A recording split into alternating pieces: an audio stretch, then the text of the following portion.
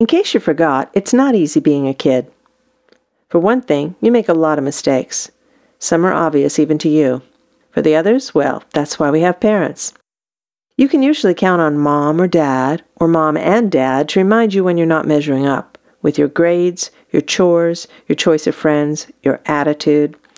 But sometimes what you're not measuring up to is your parents' notion of the way you ought to be.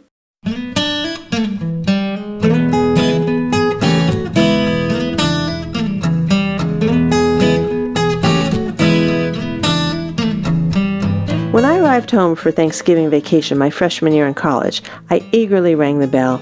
I heard my mom's quick steps. I couldn't wait to hug her. But when she opened the door, the first thing she said was, "What did you do to your eyebrows?" My eyebrows? Hi, Mom. Good to see you, too.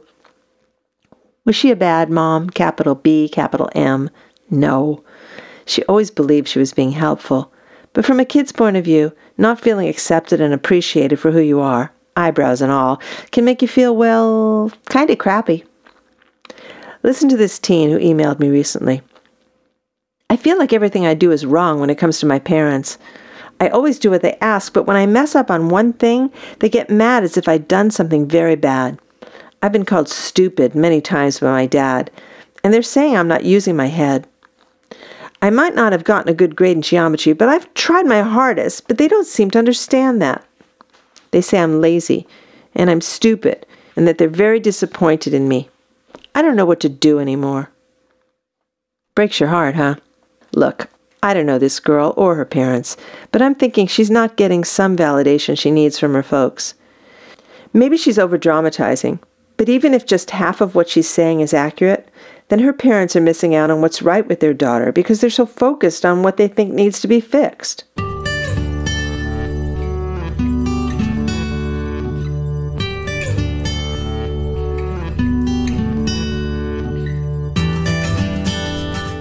This is Annie Fox, and this is Family Confidential, Secrets of Successful Parenting. Today's show, is my kid the problem or is it me?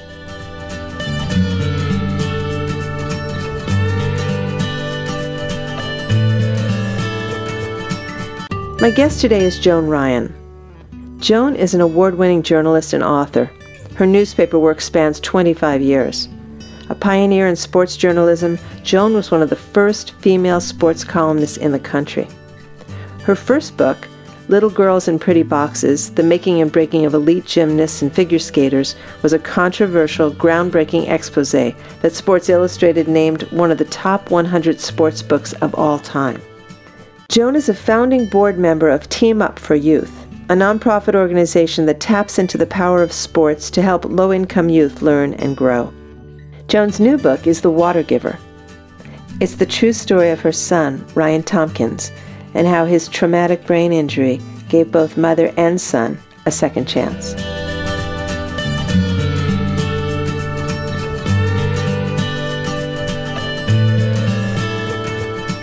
Welcome, Joan. Thanks, Annie. I'm so glad you're here with us. I wanted to get right into this story because there's so much to cover. You had quite a career as a full-time sports columnist for the San Francisco Examiner, one of the first women in the country to hold that position.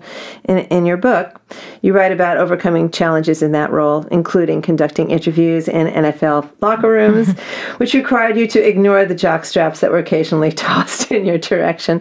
And yet you write, and I'm quoting you now, "I thought I could handle anything, and then I became a mother."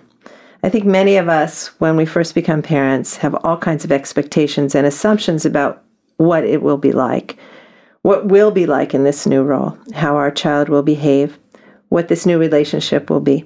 And of course, very few of those assumptions are realistic, and yet they're so powerful. And I believe in many ways they can set us up for disappointment. So tell us, what expectations did you have about becoming a mom?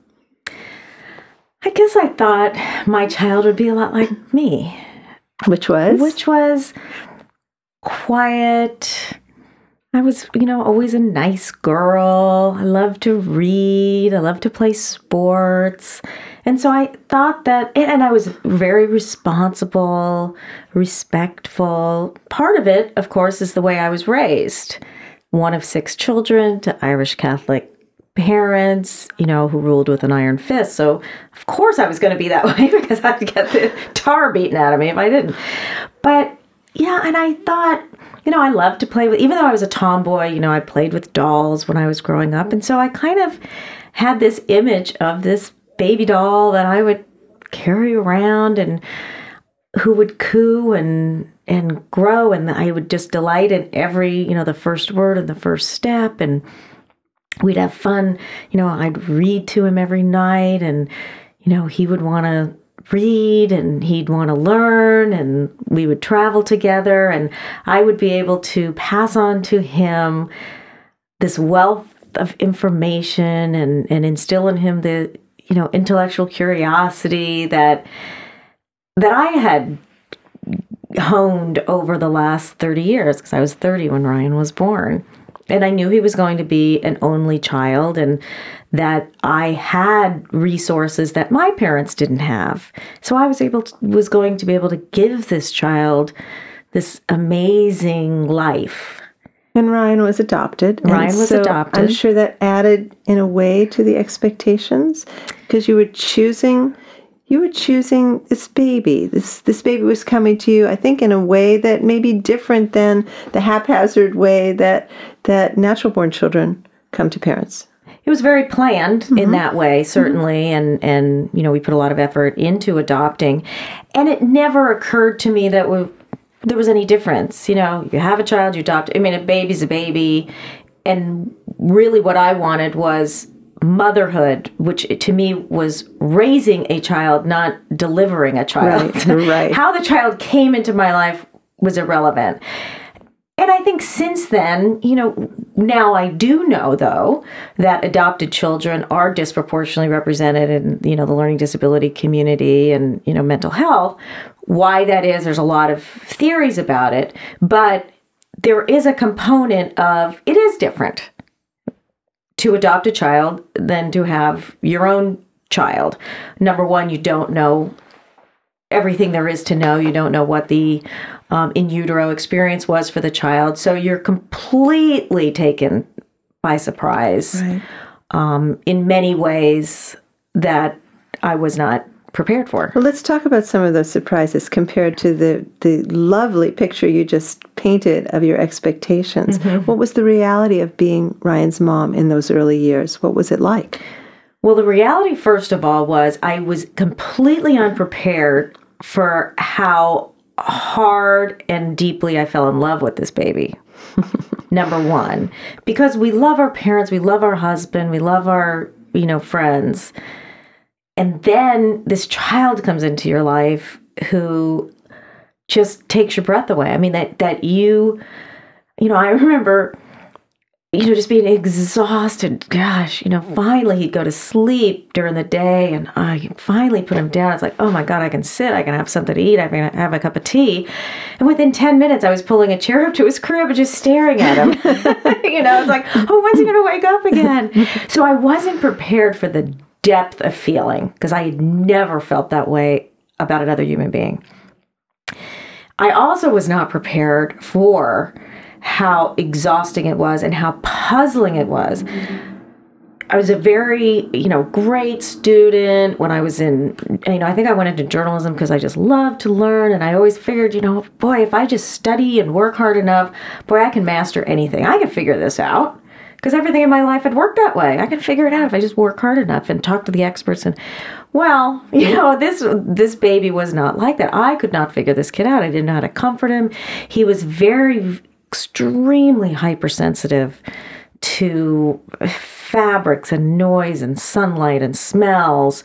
He was colicky and really, and pretty explosive to all of that stimuli. And it wasn't until he was 4 years old and after having, quite a rocky experience in preschool. Did you think that his sensitivity to stimuli was within the normal range? Did you talk to a pediatrician about it, for example?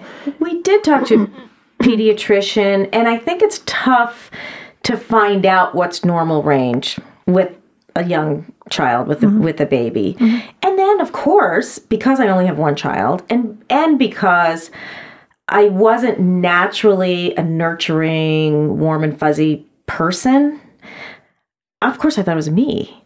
I thought, well, I'm not responding to him the way I'm supposed to respond, so of course he's responding to me this way. Of course, he was responding to my husband in the same way for the most part.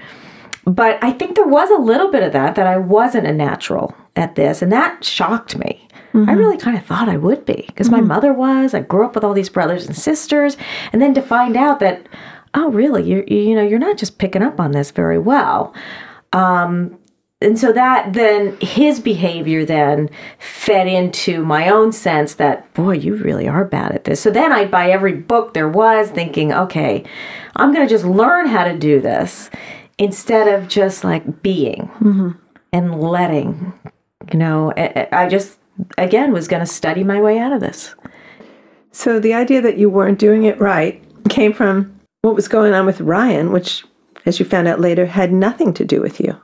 For the most part. No, and there's always that little piece of you that still believes the worst. It's like when I was, a reporter, and I'd write something, and I'd get, 300 wonderful letters and then the 3 terrible ones. And I would just look at those 3 terrible ones and say, God, they're right. And kind of ignore the 300. So it's kind of the same way. But yeah, in preschool, he had a really tough time, and he would explode. And, I'd sit by the phone. At that point, I was writing a book, so I had taken a leave of absence from the newspaper. So I was writing at home, and I would sit by the phone and wait for the preschool teacher to call me and say, Ryan's having a tough day, come get him. And what did constituted a tough day in the preschool teacher's mind? He would be throwing a tantrum and kicking and screaming because some kid got too close to him. Some kid wanted, he wanted the toy that other kids were playing with. And so part of me being one of 6 thinking, oh God, he's just that spoiled only child. We're doesn't just know how to share. Him. He doesn't know how to share. He's just spoiled. He just wants everything his own way. And, then the preschool teachers were like, no, this is something else. This is more than that. And that's when we first went and saw the Child Development Center at San Francisco Hospital. And you got a diagnosis of sensory integration dysfunction. Can you tell us what that is and how you felt hearing that? Well, first of all, I immediately leaped to, this is some sort of invented, there's a diagnosis for everything. Okay, come on, he's just a sensitive kid. But really what it is that the central nervous system is hyperactive, so that they process information, they process stimuli differently than other kids. So when he's complaining about the tag in his shirt, you're like, get over it. Everybody has a tag in their shirt. I mean, it really hurts for him to have the tag in his shirt. It really hurts for him to have, socks that aren't made of soft fabric. The sunlight hitting his eyes when he's in the car. It's not just annoying as it is for the rest of us. It hurts. So it's kind of on the autism spectrum, how autistic kids are, hypersensitive to different things, to people touching them. And Ryan wasn't sensitive to people touching him, but certain, like if somebody jostled him when he wasn't expecting it, he'd go crazy. But he also didn't recognize when he was in contact with other people. Like he didn't have a sense of gentle or hard in touching people, hitting people, all of that. He had no sensibility about that at all. So social interactions were extremely stressful. So you get this diagnosis and you say, okay, to the degree that I buy into it, how can we use this to help Ryan? Right, and there was, physical therapy, occupational therapy, and we'd do things at home and, do this kind of gentle roughhousing, and you'd get these, surgical brushes and you'd brush him. And, the truth of the matter is he did get better. I mean, he was, by degree, but it was definitely better. And also that we had at least some diagnosis of something. But as anybody who has a child who has learning differences or any kind of learning disabilities, they come in clusters. It's almost never one thing. So that then once he went to school, we realized, well, he's got some processing issues. He's got ADHD. So there were things that he has some active working memory. And, so I ended up, having my black 3-ring binders and just collecting information and all the testing and all, And the one thing, the downside of having resources and, having the money, to travel and do all of this is that you also have the money to go to every expert you think is going to help you. So you're going from one person to the next, to the next, to the next, to the next.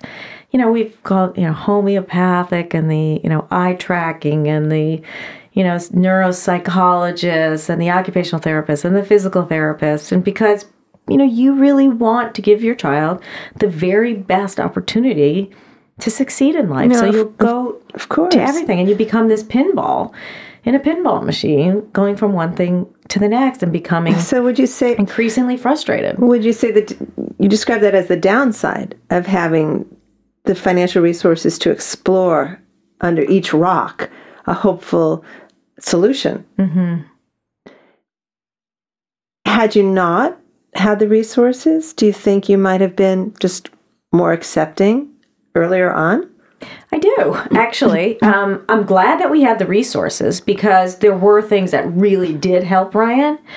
And so it's always better, to have more than less in that way. So for example, the desensitization, the little brushes on his on his skin. Can you think of, if there's some parents in our listening audience now who are just new to a diagnosis like this or this cluster of issues, what would you say? If you're going to choose a path to go down, we found this path actually to be worthwhile and these not so much. It's different for every kid, but here's the advice I would give. Go with what has some proof to it, that there's actually some longitudinal testing that says, okay, there are results and here are the concrete results. We would just go headlong into anything anybody told us, that anecdotally had helped their kid or had helped some other kids. I'd just say, well, where are the studies?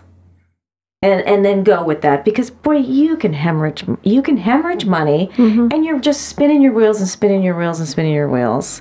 And I'm not dismissing, homeopathy or, food or any of that, because there are studies that show some of these treatments do work for a certain number of kids. So, you have to find your own comfort level, but really ask for, well, where's the proof? And not that everything's going to work for you just because it's worked for somebody else and the studies are there, but you have a higher likelihood. Sure. And what's going on with the kid as he's being toted to all of these specialists? Right. And exactly. And so there's a certain amount of you're sending the message to your child that you're defective, and we just keep trying to fix you. Mm-hmm. On the flip side of that, of course, is to demystify it. Say, hey, you know what? This is how your brain works. It just is. This is how your brain works. And so you do have to do some extra work. And we as parents have to do some extra work to compensate for how your brain works. But guess what, kid? Everybody's got something. Well, that sounds just reasonable. Happens to be yours. Yeah, that is reasonable. So if you go down that path, you don't want to hide from your kid that there is something going on with your brain, because there is. So you don't want to pretend that there isn't. But you also don't want to make the kid feel like he's defective. You're just saying, hey, this is just how your brain works. Look, you got blue eyes, you got brown hair. You've got active working memory deficits. I don't do a lot of things well. This is what you don't do well. And so what do we do about it? And here's the other thing. I think Ryan, my son, kind of got to the point where he could start using stuff as excuses. And it's teaching him like, no, it ain't an excuse, kid. Because there are ways that you can compensate for it. You don't have active working memory, well, then you got to start writing stuff down. Or if you've got slow processing, okay, so you listen to the books on tape while you're reading it, find what works for you. Yeah. And as a parent, you need to put your child in an environment that fits their learning style. So, like, Ryan can't be in a class where the teacher's just lecturing, and going on and on and on, talking fast. Not going to work. he's going to miss half of it. So we got him into a school that very small classes, he can go back and talk to the teachers. They understand that he doesn't process information. So, there's a lot of work to be done. But the worst thing, I think, is for a kid to start using it as an excuse for failure. Mm-hmm. That feeds into a self-fulfilling prophecy inside the kid, assumptions about who he is, what his limits are, and I'm the kind of person who just can't get it. Right. And also that you become your disease. Instead of saying, yeah, I have ADHD, you hear people say, oh, I'm ADD. Mm-hmm. No, you're not ADD. Your brain has some attention issues, but that's not who you are. You're way more than your ADD. Right. And one thing I loved about the book is how you were so great about contrasting, yes, your frustrations and your honesty about your frustrations and your feelings of overwhelm at times during this early school years, but also these wonderful, clear demonstrations of Ryan's big heart. And I'd love for you to tell us about that and how it sounds like it gave you pause every time you saw that, even in the midst of, okay, I'm going to fix this, and maybe it's because I'm not a good mother, but then you'd see the perfection of who he was. Right. Yeah, there were these moments because my husband was a glass half full, I was glass half empty. I always saw what Ryan was missing that I needed to fill and what was not working and I needed to fix. And I oftentimes would miss just really what a wonderful kid he is. And, there was one time we'd go visit, my husband's mother was living in one of these little retirement homes. She was widowed and, her health wasn't that great. And so you'd go into these places. And I had a hard time going into these places because, the people are just not living, very full lives. And, they're in God's waiting room. They're just waiting for the end to come. And we'd go visit her. She didn't live very far. So we actually were over there quite a bit. And Ryan, maybe he was 8, 9 years old, this kind of big strapping boy with the buzz cut. And, he's kind of a gorilla, he's just a bull in a china shop. He loved those folks. He would sit down and, he loved his grandmother and just doted on her completely. And he'd sit down with them and just say, oh, so what was it like, back in 19, whatever it was. And really? And you were in the war, and what was that like? And did you have those kind of phones that you had to pick up with one hand and you dialed with the other? He was absolutely fascinated. Well, boy, the people just lit up when Ryan came in and, oh, can I take that for you? And just all completely instinctive, that he just connected with people. And that's the one thing with Ryan, we have traveled a lot. And what I love about that kid is that no matter who he meets people where they are. He sees no difference. He'll go up to anybody. We're in Thailand or we're out in Malaysia or something. And some kid is pulling in, he's working with his dad, pulling in fish. And that's what the kid does. And he's in raggedy shorts and whatever. And Ryan's like walking, just watching them. And God, now how do you do that? What is that made of? You make your own nets. And before you know it, Ryan's hauling the fish in with them and throwing them in and helping them cut it up and learning how to do it. And they've invited us over for dinner. And Ryan, we kind of push Ryan out there and he's our front man. And he just meets everybody because he has the intellectual curiosity that I always hoped my child would have. He just has it in a completely different way than I do. I'm the safe book learning intellectual curiosity, and he is just out there in the world and meeting people. And, I've learned so much, but I had to step back to allow myself to learn it, to know that, oh my God, this kid is my teacher. Not the other way around. All right. It sounds like he's very accepting of people. He is. You say he meets them where they are. And I'm willing to wager that there have been kids who've encountered him in classroom situations who were not so accepting of Ryan because of his differences.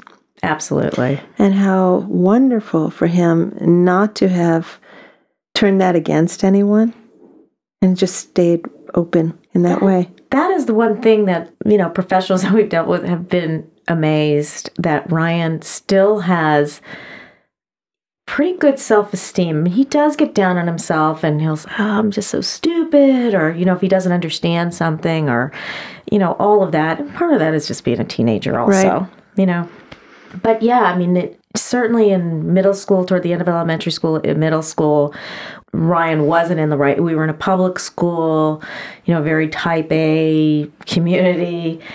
And Ryan just could not function. It was just too fast paced. Things were going, at a level that he couldn't keep up. And well, what happens? And this is one of the best lessons that I learned is that kids, teenagers, young adults, they would rather be looked at as bad than stupid. The worst thing you could be is stupid. So in a classroom or on a playground, kids are playing. They've been playing the same game for 10 years. And Ryan still doesn't understand the rules because he doesn't process that way. So instead of saying, okay, after 10 years, I still don't understand the rules, because the kids would look at him like, are you kidding? How can you not understand these rules? Well, Ryan would blow up and say, well, you guys aren't playing the right way, and I'm not going to play, and you guys are stupid, because you would much rather be looked at as just, a bad kid than a stupid kid. Interesting. Or blow up in a classroom and, get thrown out of a classroom because you've done something bad rather than be exposed as being stupid. When I learned that really does happen, boy, a lot of things fell into place with Ryan. And not that he was ever a bad kid, but he could blow up. He'd lose his temper, or he'd challenge the teacher and get angry at the teacher and raise his voice, because that way he would get sent out of the class and go into the resource room or whatever, because he just didn't want to get exposed, that he didn't understand what was going on.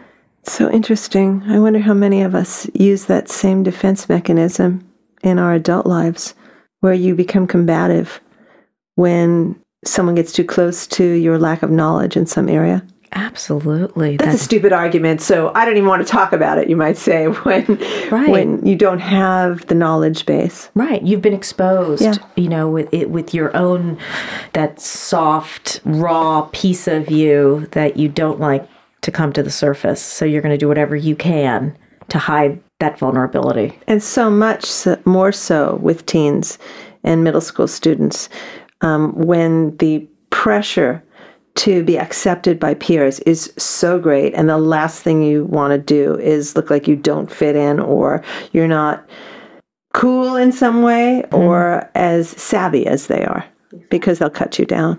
Exactly.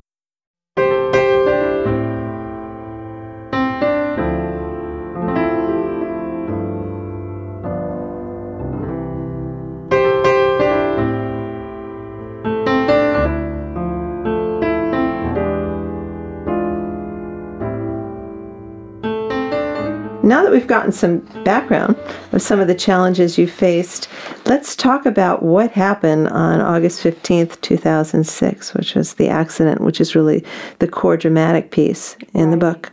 So by that point, Ryan was in 10th grade, or was going into 10th grade, actually, at a small school here in Marin County.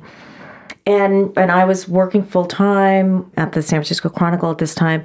And I really had become, by that point, really more my son's advocate and educator and taskmaster than his nurturing mother. That was the role that had kind of calcified around me. And it was a role that I didn't like about myself, but I didn't know how to be anything else. And Ryan was actually doing pretty good in school. He was adjusting. We had gotten him on some really good medication. He was in a good learning environment, had gone to a school for kids with learning disabilities and learned some compensating skills. So he was kind of on his way, and, things were getting much better. So on that afternoon, he also is very handy. He loves tools. And so he had been actually making skateboards, and he was trying out some new bearings. And he had loaned his helmet to the kid next door, and hadn't gotten it back. And Ryan wanted to try out these new bearings. And of course, couldn't take the time to go next door and get his helmet. And he usually did wear his helmet. So he goes out. Barry and I were going to go off to his school for a meeting at 5:30 in the afternoon. And, Barry had said, okay, we'll see you later. We're going to a meeting. So he takes off and doesn't take his helmet. So next thing I know, some of the neighborhood kids are knocking on my back door saying Ryan fell off a skateboard and the ambulance is there. And I'm like, well, as Annie, Ryan fell off his skateboard before, right in front of Annie's house. Which is pretty amazing. Pretty amazing. And ended up at Marin General, same hospital. I was at work, and Annie was nice enough. I didn't even know you at the time. Take him to the hospital and sat there with him, this strange kid, until I got there. And that accident, he had scraped up he was wearing a helmet, and he had scraped up his whole side. And, so he was in pain, but no broken bones, no nothing. So when these kids knocked on the door and said Ryan fell off his skateboard, I kind of rolled my eyes like, okay. I called up to my husband. I said, all right, Ryan fell off his skateboard. He's on Lagunitas Road, which is, 3 blocks from our house. I said, I'll just run over there, see what's going on. And I really wasn't worried that the ambulance was there either, because in our little town, they call an ambulance for everything. They got nothing else to do. It's like, fire truck's there, the cop car, the ambulance, everybody's out. It's like big deal. I was like, oh, whatever. So I go over there, and Ryan is, I had actually been stripped of his clothes, I guess, because they wanted to check and see if there were broken bones. I'm not really sure to this day why they stripped him of his clothes, except for his boxers. And he was strapped into a stretcher, but he was conscious, and the only thing he had was a scrape on his forehead, a couple scrapes on his forehead, a scrape on his wrist. And I said, Ryan, what happened? And I fell, and the cop, our local officer, Bob, I wasn't wearing a helmet. And I said, yeah, I'm going to, kill him as soon as he gets off the stretcher for not having his helmet. And the ambulance said, we're going to take him to the hospital because he did hit his head. We want to check that out. I said, all right. But Ryan, does anything hurt? He said, I've got a headache. And he was, of course, still the sensory integration stuff, straining against these straps. Boy, he hated having those straps around him. And he's, can I get out of these straps? And I said, they're going to put you in the ambulance, so they got to strap you in. So I gathered up his clothes, threw him in the back seat. And I said, okay, my husband and I'll meet you over there. Said to the ambulance guys. So I swing back home. They got to take him to the hospital, but he seems fine. So Barry and I get to the hospital, and I open the back seat because I'm going to take his clothes in because he's going to need his clothes to go home. And then at the last minute, I said, well, he might have a concussion, because I covered sports for a long time, and football players who have concussions, they often want to keep them overnight just for observation. So I threw the clothes back in. I said, maybe they got to keep them overnight. So we went in and waiting in the waiting room. And I know when he went in last time, when you had taken him in, I went back into the emergency area right away, and you sit with your kid while they're treating him. And so we're sitting there filling out all the insurance things and still sitting there. And I went to the reception. I said, how come we can't go back there? And so she said, I don't know. So she called back there. She said, doctor, be out in a minute. So a doctor came out, looking very serious, but I think that was just his look. And he said, you can come back in a few minutes. We're getting him settled. We're like, all right. And so we're thinking, maybe they're really busy or whatever. And another 15 minutes go by, and then the double doors open again, and a middle-aged woman comes out, and she says, are you Ryan's parents? And we said, yes. And I looked on her name tag, and it said Chaplain. Whoa. And Barry and I both like, why are you talking to us? She says, well, in a full trauma, they call in a whole team, and Chaplain is part of the team. I said, well, what do you mean a full trauma? He just fell off his skateboard. She says, oh, well, he is in a drug-induced coma right now. And we're like, what? I said, he fell off his skateboard. She says, come back into my office. And so, at that point, then everything just started from there to this, 3-month-long, it's probably lifelong odyssey that changed our lives. Now, how long was he in the drug-induced coma? He was in a drug-induced coma for about 2.5 weeks. And what happened was, and also, I have to say that when the doctor came back and said, explained that he was in a drug-induced coma because he had spiraled downward in the ambulance on the way to Marin General. So that by the time he got to Marin General, they knew that he had a brain injury of some sort, a head injury.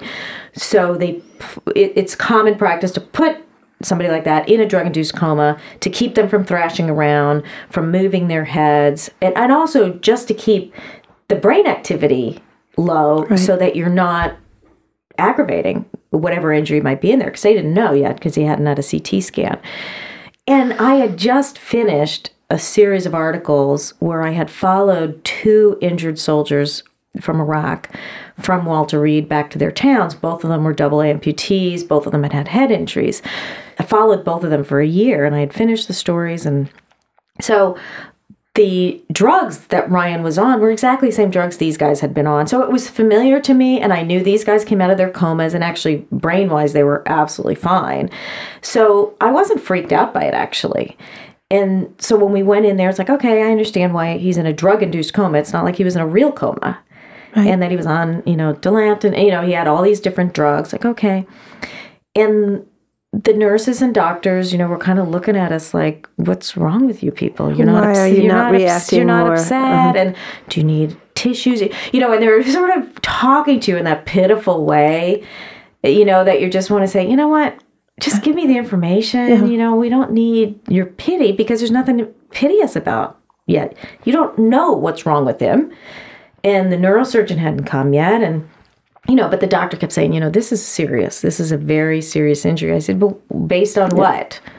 And I took out my notebook. I started taking notes, because there were things people said, like one guy once the neurosurgeon came and he looked at the CT scan, at first he said, oh, we're just going to observe him. I think he's going to be okay. Then he came back a few minutes later. He says, oh, I'm sorry. I hadn't seen all the slides. He needs surgery right away.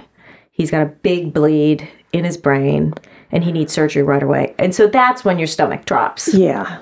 Okay, so then I needed the Kleenex, and I was like, okay. And the anesthesiologist, I think it was the anesthesiologist there, said he's getting him ready. And he was like, this is very, very serious. He said, do you have other children at home? What a thing to say. And I said, no, I don't. This is it. No spares. But I think and I took it the way you took it. Yeah, do you have other children? Yeah, no, this is it. Put all my eggs in this one basket. So, maybe what he was asking in retrospect, give him the benefit of the doubt, maybe it's like, okay, are you going to be, do you have other kids that you're going to take care of? Is this going to, I don't know what he meant, but I don't think there's any good way to spin it, I know. And that's when I took out the notebook and I started writing that down. I said, boy, this is going to make a good story later. Cause I was still thinking, okay, they're going to, drain the bleed. Mm-hmm. We're done. They'll bring him out of the coma and everything's going to be fine. But boy, I'm going to write a story about how insensitive, how insensitive, that these people can be, and, all the rest of it. And then he went into surgery, and, that's when I started to realize that, okay, this could be very serious.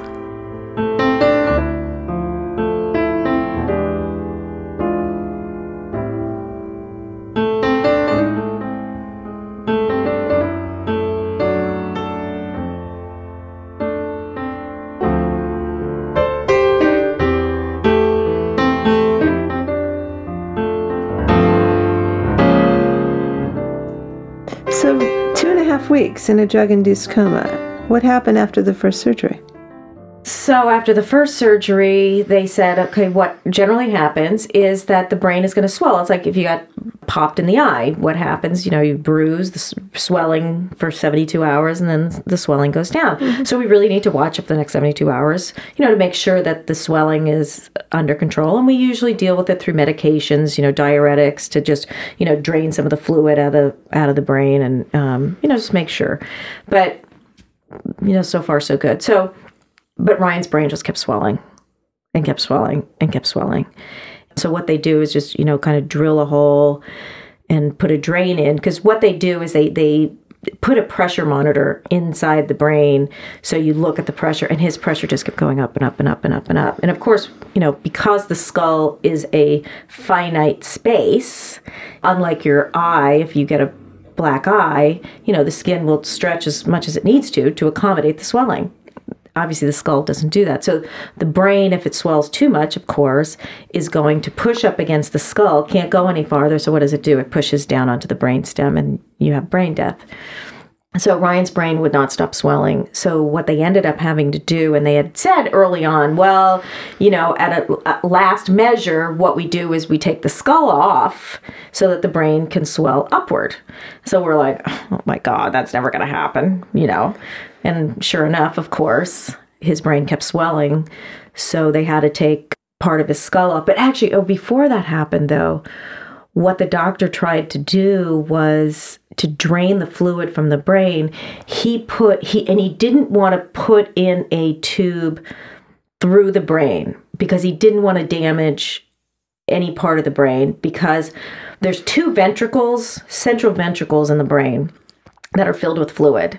Well, Ryan's brain was swelling so much, it had pushed against one of the ventricles and basically shut it down. So the brain was kind of all shoved to one side because it was one side that was swelling. So he was afraid that if he tried to put in a tube into one of those ventricles, he might miss, because the ventricles aren't in the place they're supposed to be, and may damage a part of the brain that isn't already damaged. So he said, okay, I've got a good idea. The ventricles are like a chain of lakes. So you've got the two big ventricles in the brain, but then you have smaller ventricles that go down into the spinal column so that it all ends up draining out. So he said, okay, what if we drain the bottom lake? So if that's not full, the higher lakes will drain down into the lower lake. Oh, it sounds brilliant, actually. So he put a drain into the spinal column. Boy, his pressure went right down. Brilliant. Everybody's happy. Well, the only problem is that it overdrained.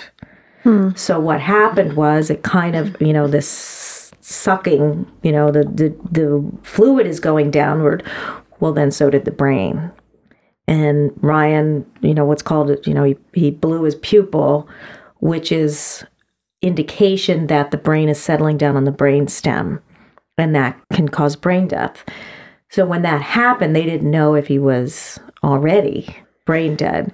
So they rushed him off to surgery. This was his initial injury was Wednesday, and this was the following Thursday. His pediatrician showed up, like everybody showed up, and we didn't know if he was ever going to come out of that. He must have been a wreck. Oh, that was the one day, because Barry and I were both really good, because we just kept saying, okay, today is just today. And every time there was a setback, there was a solution. Oh, it was like every 2 days. Oh, we're fine. We're out of the woods. And then there would be a setback. Oh, we fixed it. Now we're out of the woods. And then another setback. And then on this day, we just thought, oh, God, that's it. It was just so serious. And when I saw, it's almost like when you're on a plane and, something happens on a plane, you always look at the flight attendant. If the flight attendant's not worried, I'm not worried. If the flight attendant's worried, I'm worried, And it was the same way with the doctors. You're trying to read their faces. Yeah, and when Ryan's pediatrician showed up, who's, always optimistic, and he was just white as a sheet, and he was like stunned into, like, he didn't even know what to say to us. And I thought, oh my God, this is it. And I learned later that my friends, were talking about planning Ryan's funeral. That's how, we really thought, and the doctors thought that was it. So they did this emergency surgery, took off his entire skull to allow the brain to rise back up. And we crossed our fingers, and he came out of it, obviously still in the coma. And then the next day, we thought we were out of the woods. And by that time, we said, we've got to transfer him to the city, because we were, in a community hospital that, has one ICU. They don't have a pediatric ICU. They had one neurosurgeon on staff who was amazing. The guy just gave his whole heart and soul to this. He said this is the toughest case he'd had in 30 years. So we said, we need to transfer Ryan to a hospital that has teams of neurosurgeons and a pediatric ICU with nurses that have more technical expertise, perhaps in brain injury. So they got him stable to transfer. Then following morning, we thought he was stable. Everything's ready to go. I had called my parents in Florida because they had said, well, we should come out, to help you. I said, you know what? Don't come out until he comes home, because that's really when I'm going to need your help. Well, on that Thursday, I called them and I said, if you're going to come out now.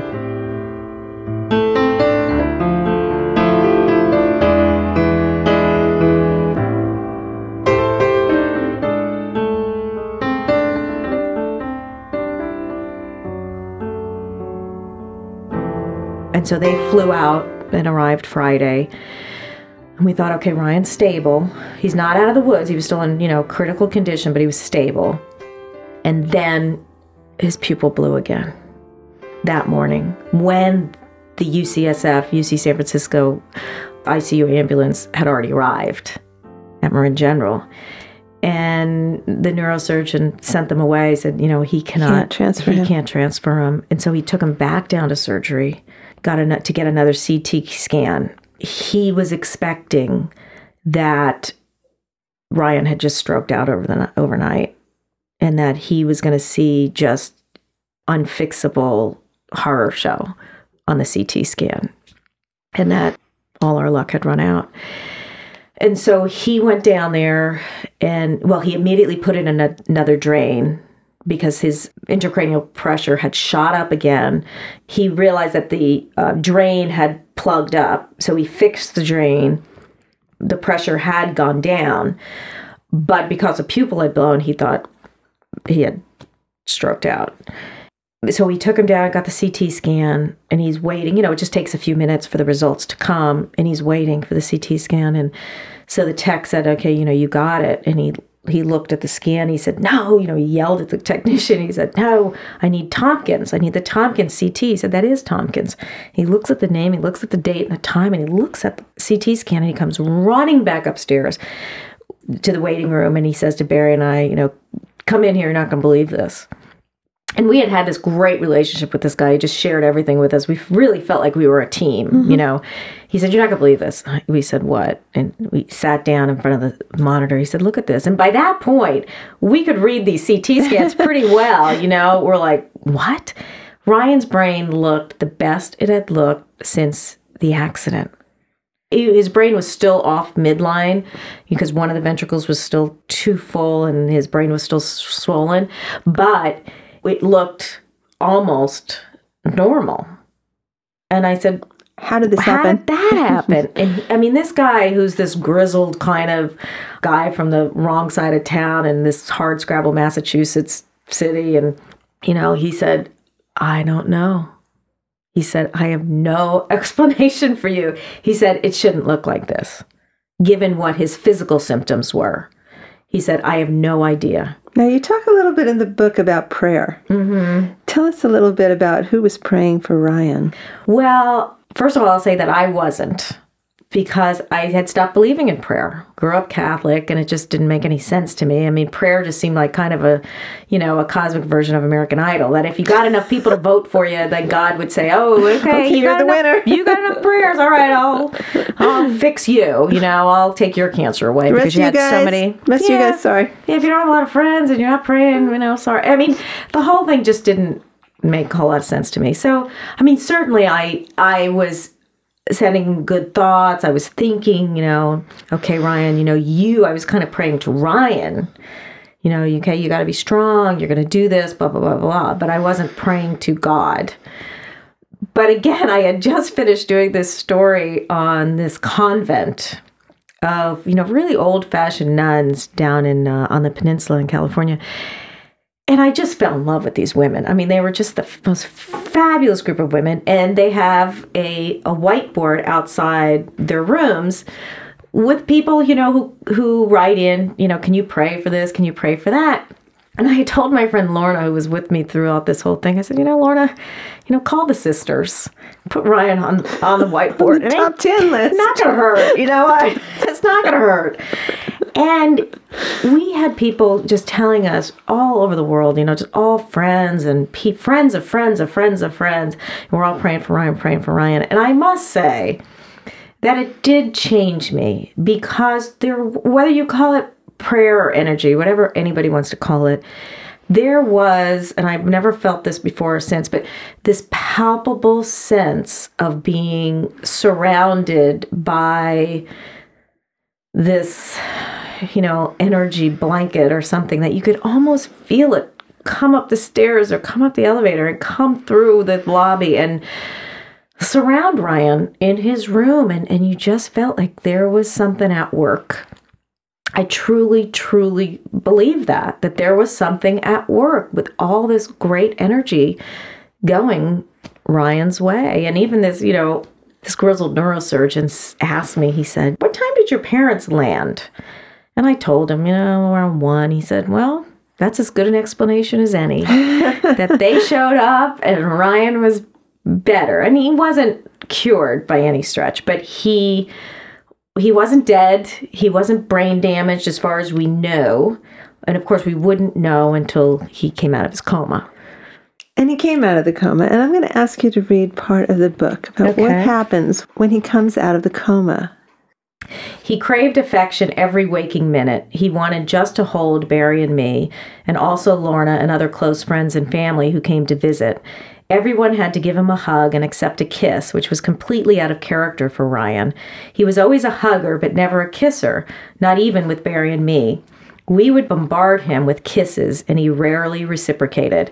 We knew he was truly sorry or wildly appreciative of something when he planted a kiss on our cheeks. It did not come naturally. Now he insisted on kisses, opening his right arm and inviting visitors into his embrace so he could press his lips to their faces. I found myself, in response, stroking him and kissing him and practically crawling into bed with him. Only the spider web of tubes and wires prevented me. I couldn't get enough of him. It was as if a latch had been sprung on a box and everything soft and vulnerable inside me gushed out. His breath had this rancid odor, which is typical of people in comas, a nurse told me. Mucus and saliva sit so long in the mouth and throat that they ferment and rot. Yet, when I was driving home from the hospital and getting into bed at night, I sought out the smell on my hands and clothes. It reminded me of him.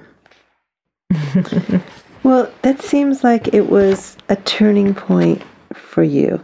Mm-hmm. And I know there were a lot more ups and downs in his medical recovery, a lot of really, really scary close calls, and he came out of it. Mm-hmm. And I would love for you to tell us how that beginning transformation turned into your normal way of being with Ryan during the hospital visits and stays, into the rehab, and into now. Yeah, in retrospect, I can see a couple of things were going on. One was, for the first time in my life with Ryan, I was completely and utterly his mother. I wasn't anything else. I wasn't working. I wasn't doing anything else. I got to be just his mother. So that was one thing.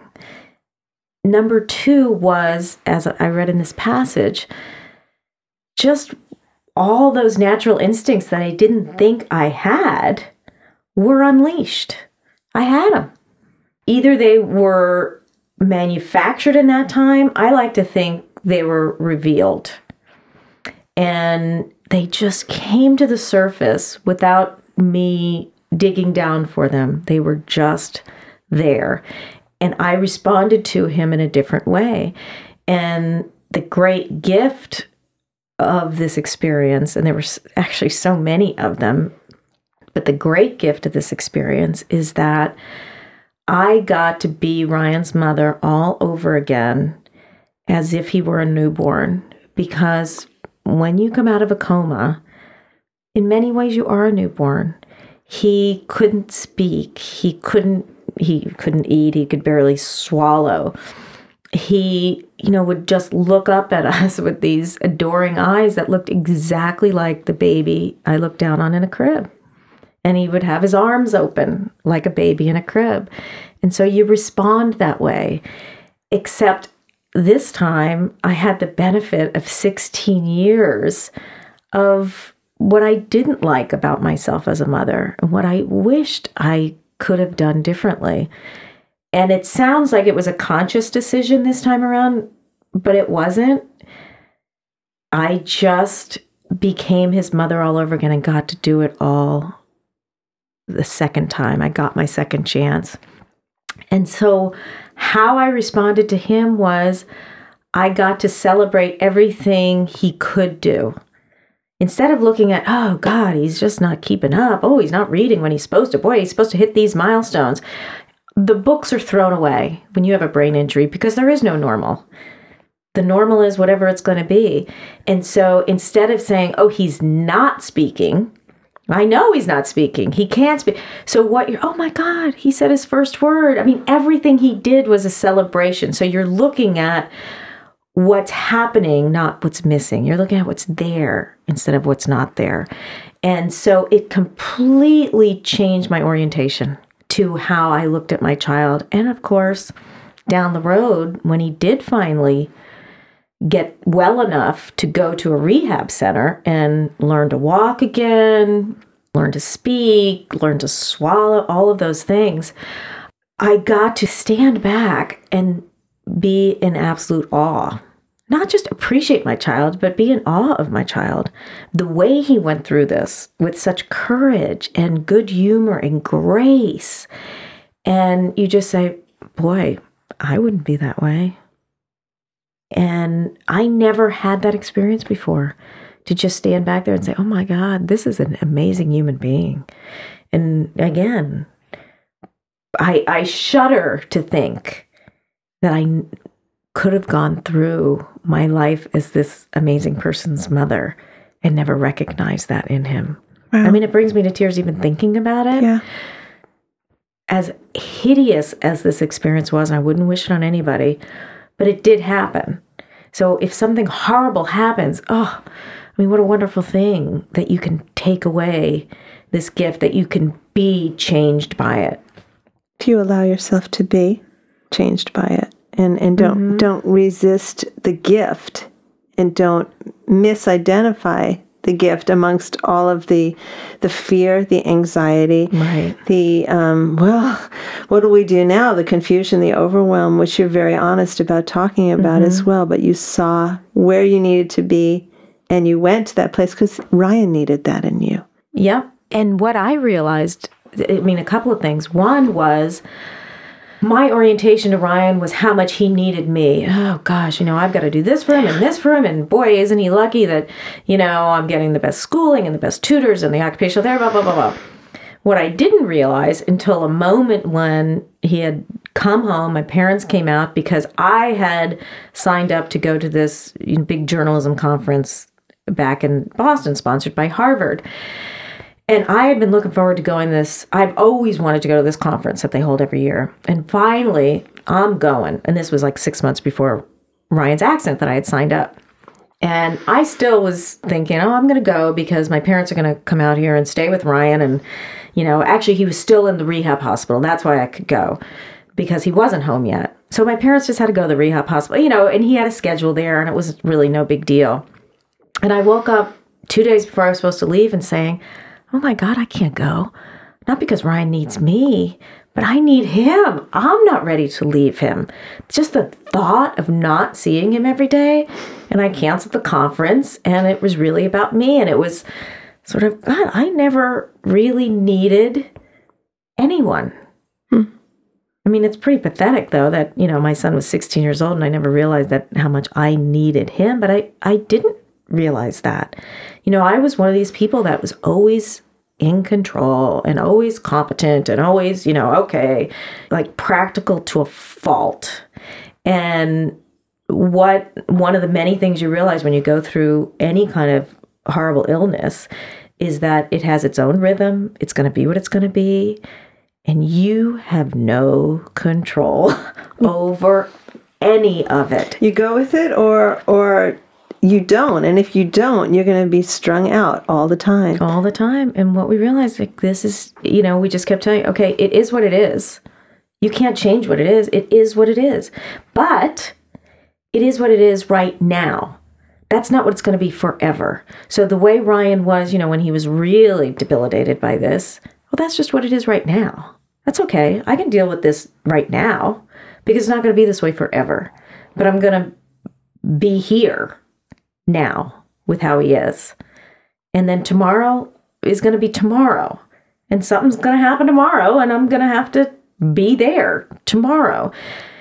And again, it's just this wonderful lesson that you just say, oh God, are there other ways to learn this other than going through devastating experiences? And you know what? I don't know how well, maybe different brains, I couldn't learn it. You need to be hit over the head. I needed to be hit over the Literally. head. I did. Somebody needed to knock me down and strip me bare and say, hey, you know what? Get over yourself. You don't have this control. You can't fix everything. And guess what? There's some things that shouldn't be fixed. What you see as something that needs to be fixed, hey, there are gifts to that. There are strengths in that. That let it be because it's great the way it is. There are opportunities. There are opportunities for you to learn. Now, you call the book The Water Giver. And I love the story behind the title for the book. And I wonder if you could share where that comes from. Because you said, there's some things that can't be fixed. But there are seemingly small things that we can do that are gifts. Like a drink of water, a spoonful of water, a drop of water that can make all the difference by putting someone at ease, letting them trust us, and allowing us to be there for them. The title comes from one of the moments that I think marks a real change in who I became, who I was and who I became after this. And again, as I said, I wasn't the great nurturer. I was the rules person, like, buck up, this is the way it is. And, it's against the rules and that, I'm doing it because it's good for you. I was that kind of person. My husband was more, have the 6 cookies, whatever, to make him happy. This is the way you're supposed to do things. Because that's the way I was brought up. So Ryan gets out of ICU when he's in a regular hospital room, and he can't have any water. He can't eat. He can't swallow because the brain is still sending bad signals. So when something goes in his mouth, it's going down his trachea instead of his esophagus, and of course he can get pneumonia. So he's working with the speech therapist to learn how to swallow again, retrain himself. But they said, do not give him any water because, you can get pneumonia. But I'd been watching the speech therapist. I knew how I did it. So somebody had left the room and had left a bottle of water on the windowsill. And Ryan's looking longingly at the bottle because he's constantly asking for water. And so we have to give him, as everybody's seen, those little sponges at the end of the sticks that they give you in hospitals that you suck on. So we can moisten it and he could just suck on it. It wasn't very satisfying, clearly. So he said, Mom, water. And he couldn't talk much at this point, but he could say water and he could say Mom and Mom, water. And I was like, Ryan, no, you really can't have the water. Explain it to him all over again. And Barry's in the room with me. And so he asked for it again. And I found myself standing up, going to the windowsill, getting the water, and taking the tiny little cap that's on a bottle of water. The tiny, tiny cap when it has a nozzle. And I filled it. It's got to be about a teaspoon of water. And I said, okay, Ryan, remember what the speech therapist said, you tuck your chin and pour the water in and, really be conscious of the swallow. And he did. And it just, the look on his face, just getting that water. And so I gave him like 3 capfuls. And meantime, my husband, who was always the big softy, was shooting, me darts, with his eyes. And then Barry walked out of the room to go to the bathroom or something. Ryan, immediately vomited up the water. But Barry didn't see that. And I was like, okay, good. But there was just something in me that said, I have to give my child this water. And I know it could be bad for him, but I also knew that, it wasn't even a conscious thought. And that's so unusual to me because I'm like weighing, should I do it? Well, what if I do this? I'm usually that. And it was just like, no, I'm giving my child this water. So the next day, I'm with Ryan by myself and the nurse comes in and he's asking Amy, water. And Amy goes through the whole rigmarole. You can't have the water, blah, blah, blah, blah, blah. And Ryan's in bed and I'm on the other side of the bed just sitting there. And Ryan just turns his head to me and he looks up at me with these like worshipful eyes that a baby does when they just see, like, you're the sun and the moon and everything to them. He just looks at me and he says, Mom, the water giver. And it was that moment I choked up when he said it, because I realized, oh, he sees me differently. I am not the mother I used to be, and he recognizes that. I'm a water giver kind of mother. And it was just kind of an overwhelming feeling that I could have changed that much, that I was becoming the mother I'd always wanted to be and could never figure out how to be her. And I was becoming the mother this child deserved. And the mother that you deserve to be.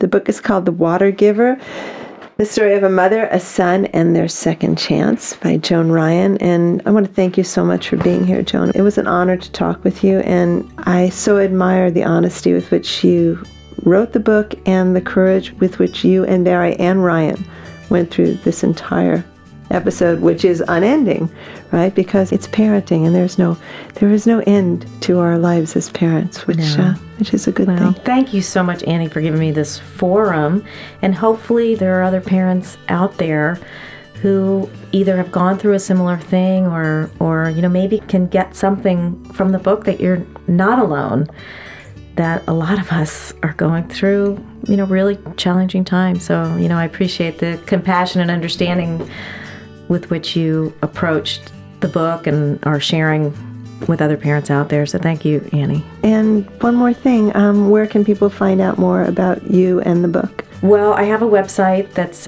www.joanryanink.com, and the book will be available in September. It comes out in September by Simon & Schuster, but it's already available to order on Amazon.com. Great. Thanks again, Joan. Good luck to you and Barry and to Ryan. Thank you.